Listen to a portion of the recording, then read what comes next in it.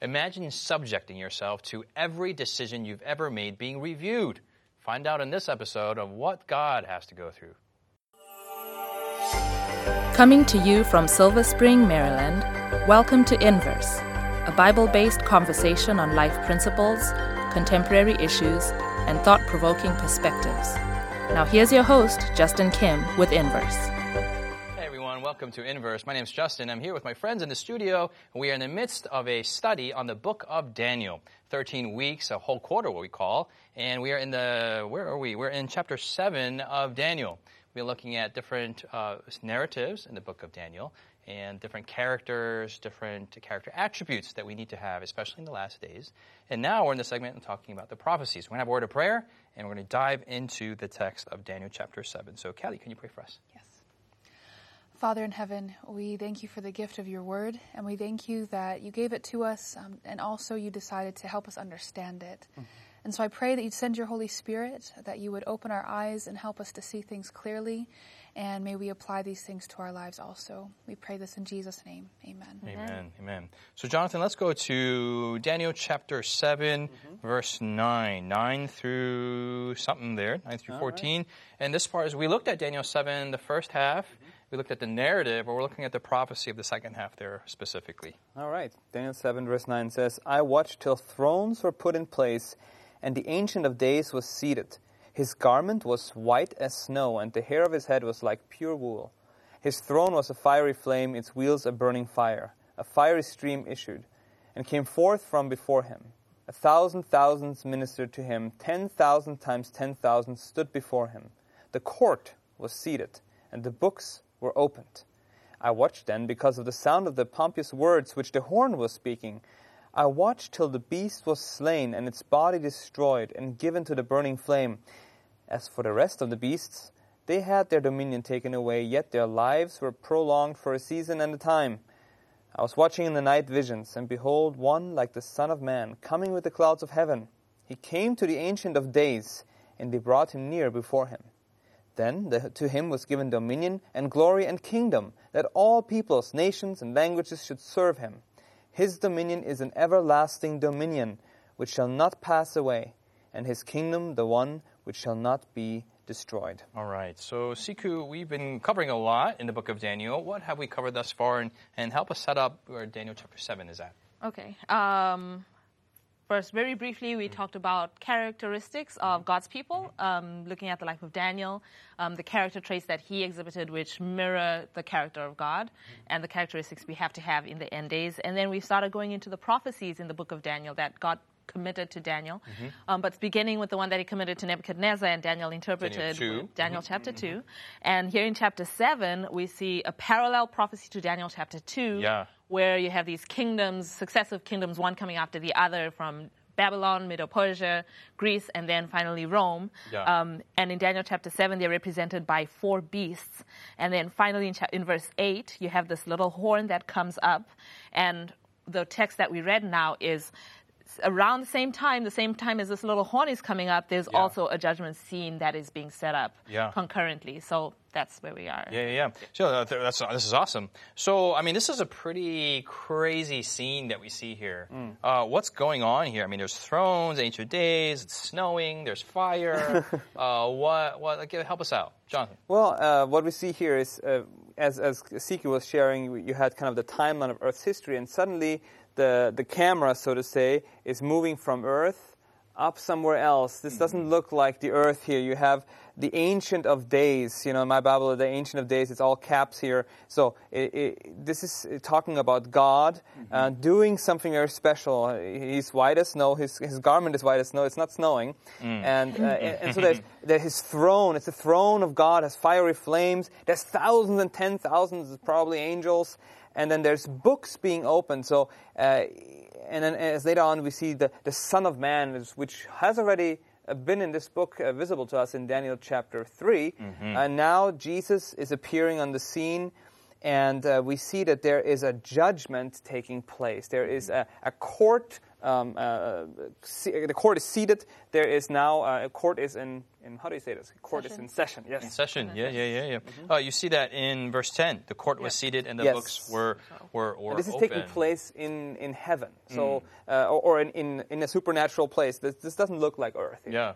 Yeah, so in the timeline of this is actually happening around the same time, or after, I should say, after the time of the little horn. That's right, yeah. After the rise of the little horn. After the rise, yes, thank you. So, question, I mean, aren't we judged after we die? I mean, you watch the movies and you watch the dumb shows on TV and, you die and your spirit comes up and you go into this court and all these people are staring at you and your name is called and, classic, Siku, your good deeds are, 100, your bad deeds are 101, so 100 minus 101 is -1, and then you go downstairs. So then Callie comes up and good deeds are positive 100 and her bad deeds are negative 99, so she eked out by 1. I mean, she gave someone her lollipop in 4th grade that she could have sacrificed. So then she gets to go to heaven. Like, isn't that the case? Is that what's happening here? No. That's very good. No. Help us out. Bring this down to us. Make this an earthly. I think what I like here in verse 10 is the books were opened. In the Bible, there is a whole bunch of books mentioned. The Bible tells us in the book of Psalms, and of course I don't remember where. I think it's 56 that God is remembering. He's remembering our pain. He's remembering the suffering we go through. There's a record of our lives in the Bible, and we know there's the book of life that's mentioned. So heaven is very interested in what's going on down here, and every experience, every life situation, good or bad, is being recorded in heaven and is being looked at here in this judgment scene because it is important for God it's for God and for the angels. We see there's thousands of angels involved here as well, to understand the decisions that God makes. It's important to understand why, because there has to be, at some point, a decision has to be made who can go to heaven. So even though the shows are silly and off and not from the Bible, there is a judgment that determines, are you going to be saved or not? And this is what's taking place here. So, Siku? I was say, which means you're going to speak out. Yes, I was going to say that we know from the Bible that when you die, your spirit doesn't go up to heaven and sit in a court and get judged, because when you're dead, right? So, firstly, those TV shows are inaccurate in that way. Yes. And this judgment, I guess maybe what they're alluding to is that this is happening concurrently with events that are still transpiring on earth, right? So you have stuff that's happening on earth, and as Jonathan said, in a heavenly realm, there's something else that's happening. It's almost like the veil is being drawn apart, and you see there's this little horn power that is, trying to ascend up to heaven, but in heaven, then there's the judgment that opens, and the earth is being judged, but not just the earth being judged. What is being judged is the events that have transpired in salvation history. And when you really look at it, the Ancient of Days being seated, the events that have transpired throughout salvation history have to do with God, who has been acting throughout salvation history. So while, yes, am I going to be in heaven? Did I do good, etc.? I'm not the one who's able to do good in my own power. And if I'm saved, it's not because of my own strength. It's really, can God save me? So in the end, me being judged means God is being judged on whether God can save me or not. And so while stuff is happening on earth, there's a judgment that begins into God's ability to save people throughout the history of the world. So Callie, there are some people who encounter this text and they freak out. They're afraid of the judgment. This is just they don't even want to open Daniel or any of the apocalyptic books. How is this a good thing rather than freaking out? If I could fast forward a little bit to verse 22. Some of the phrasing there really comforts me. So until the Ancient of Days came and a judgment was made in favor of the saints of the Most High, and the time came for the saints to possess the kingdom. This judgment comes about, and it's not like the 199 thing that you were doing earlier. Our salvation does come through our faith in Jesus Christ, and it's not whether or not I gave a lollipop to Sally in 4th grade. I'm sorry, Sally, for keeping it to myself. But it's not about that. But it is about which side that we have chosen in our life, and it's done in our favor. And you think about it in we don't like the judgment sometimes, but other times in our lives we clearly do. Because when you see someone who does something hurtful to someone else and they get away with it, that hurts us. Like there needs to be justice. And, God is in a different position, in the sense of he wants everyone to be saved, because even those who are wayward are still his children. But God is still just. And so it is scary, but only if we're on the wrong side. So if we have chosen Jesus and if we have devoted our life to him, then there's nothing to be afraid of. Yeah. It's just a matter. Romans 8:1, there's no condemnation. No condemnation to those who are in Christ Jesus. That's right. And I love the verse 22 that you brought out. A judgment was made in favor or in for them. On your side. So the judgment, the investigation is going on to justify the saints, not to pick them out. And another part of it too is it's not just about us, but it's also investigating of God. Is God really who he says he is? Did he really do the loving thing? Does it really all make sense? And this is a time where we can really see all of what God did and why, and he can fully be justified even in our sight, which is a very humbling thing for God to do, because he really owes us no explanation. Sorry to backtrack from the judging God part, but just to go back to what we're saying about the judgment being in our favor, and to allude back to Romans chapter 8, that he who spared not his own son, but gave him up for us all, how shall he not with him also freely give us all things, right? So if God is sitting in judgment, and God has already done everything to save me, why would I be afraid to go before him in judgment when he's obviously on my side? It's like Jesus. Yeah, Like, what else did he do? Jesus came to die for your sins, and Jesus is sitting there. God sent Jesus to die for your sins. He is the one who's sitting there. So why would I be afraid to go before him? So if there is someone who is afraid, what is that an indication of? I think it reminds me of, there is no fear in love, for perfect love casts out all fear. And it's just a misunderstanding of God and of salvation and of gospel, maybe parts of it. But I know for me, I was very afraid of the judgment. I was afraid of the books of Daniel and Revelation, just because there's scary things happen there. And it was a misunderstanding of, I don't stand in the judgment in my own merits. I stand in Jesus' merits. That's right. And so it's I don't have to go there and say well, God, I did do these nice things, so if that's okay, thanks. That's not, but that's kind of the mentality of am I good enough? And the answer is no, you're not good enough, but Jesus is, so it's okay. But going off that, in the Bible, in the greater narrative of the Bible, we see that Satan, he has rebelled against God. He's the accuser of the brethren. Yes, he is. He's not just accusing us. He's pointing his finger in Zechariah. He's saying, isn't this guy's filthy sinner? Yeah. And God says, God is rebuking Satan, and Satan is accusing God's people, but he's also accusing God of being unfair and being not doing the right thing. So in this trial, in this judgment, as God is trying to save us, God has to make sure that everyone, including Satan, will see that he has been dealing with us fairly, and that he's allowed to give grace. Because God is not just, all right, I'm just going to invent grace and do this now. He has the legal right to do it. The death of Christ gives him the legal right to forgive us our sins and to cleanse us from all unrighteousness. And that is something that Satan cannot argue with. The question remains, if we have that assurance in Christ Jesus, if we're afraid of the judgment, or if we're looking at the judgment of God. More details after the break. Has Inverse been a blessing to you? Do you have questions, comments, or feedback you'd like to leave us? Find us on social media by searching Inverse Bible on Facebook, Twitter, Instagram, or YouTube. While there, join us, like us, heart us, thumbs up us. Our handle again is Inverse Bible, no spaces. Now, back to the discussion.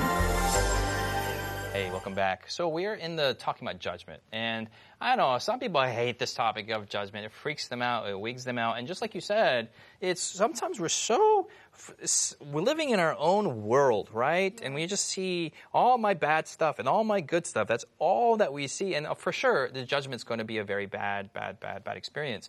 But if we see how the Bible portrays it, it's zoomed out, and it's just more than us. I would say even more than Jesus saving us, right?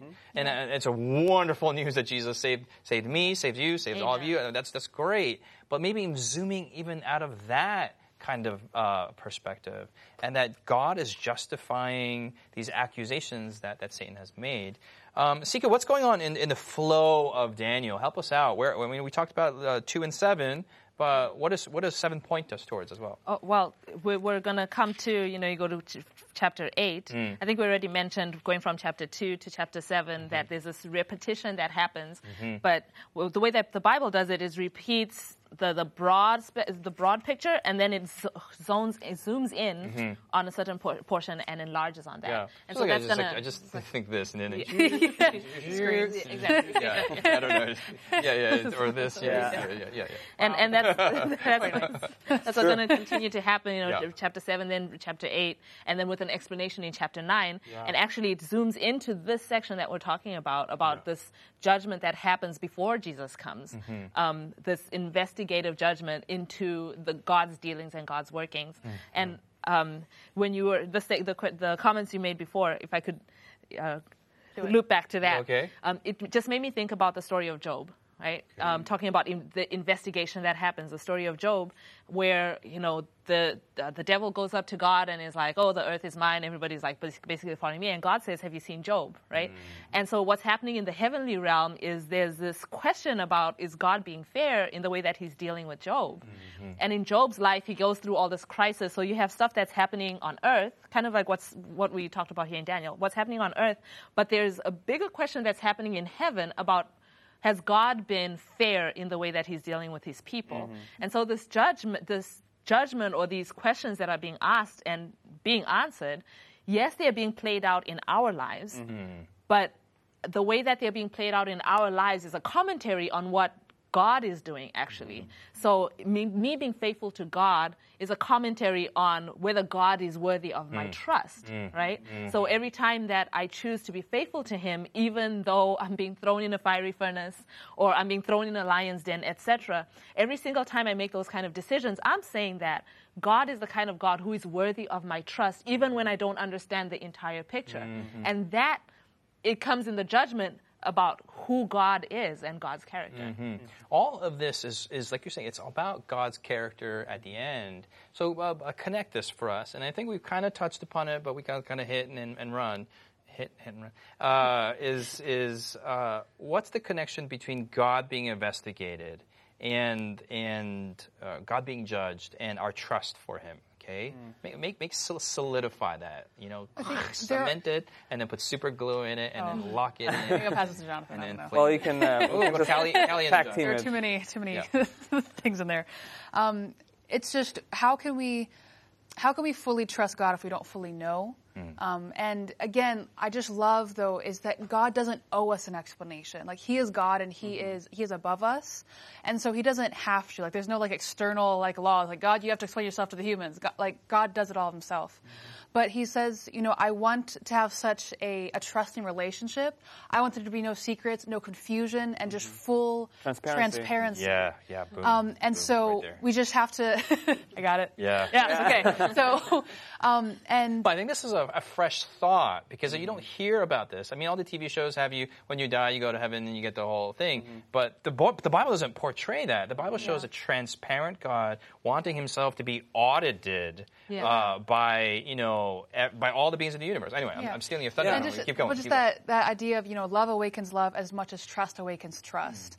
And so God wants to enjoy that intimacy with us. And so He's like, in so many ways, I'm going to go the extra mile. We're extra billion miles always. Here's Jesus, here's an auditing group, here's everything that me as God can even fathom to just give you more and more reasons to trust me. That's right. And God is really a God of vulnerability. He makes Himself vulnerable in this process because what if something would come up and we would realize, well, He's not fair? Then we have a reason to distrust Him. Yeah. The beautiful picture that we see here is that, and then when you connect it to Revelation 19 talks about after the fact, when we are in heaven and so on, we are going to exclaim that God is just. All your judgments are fair.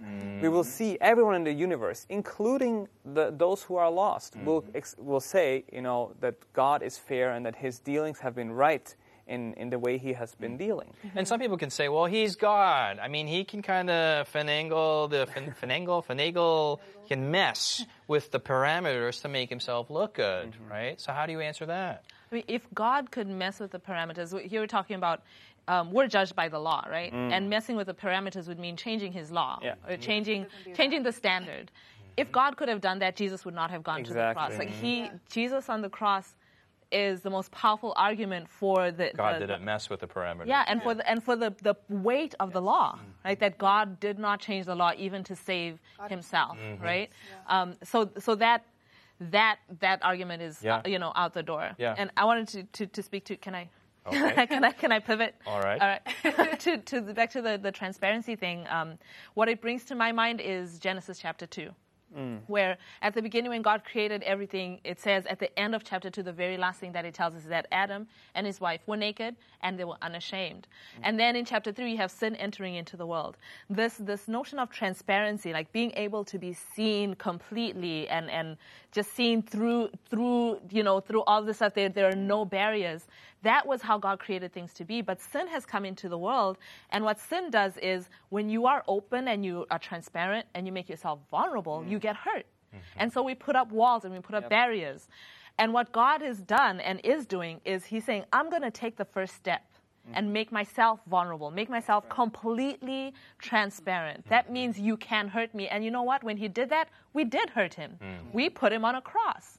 That was God being vulnerable. But he says, I'm going to take that step so that we can get back to the place where we can be open with one another, where we can be completely transparent with each other. It starts with God himself. He's like, I'm going to open myself up to you. What's beautiful is in this entire process, really what we call the plan of salvation, God is with us at every step. So, when you look at the Old Testament and even the New Testament, Jesus is being presented to us as our high priest, as the one who stands with us between us and sure condemnation of the law, but he brings grace to us and freedom from that and the victory that comes with trusting in Jesus. So he is with us in this courtroom, so to say, as our representative. And when our case is called up, he is the one that is standing in for us, and his righteousness is seen, not my lacking righteousness. As you're talking, I'm thinking, as all three of you are talking, I was thinking, us just still being here is also another testament of God's love and fairness, right? Like if he could control everything, we wouldn't be here in this kind of condition, right? And some people say, well, the reason why we're here is more evidence that God doesn't exist and God's just playing around with us. But you see that there will be an end to things. Yes. And so the question that I always like, why 2,300 years? Why the time? Why 6,000 or whatever years, 1,000 years it is? And so God is allowing all the permutations of sin to happen in human history so that they never happen again.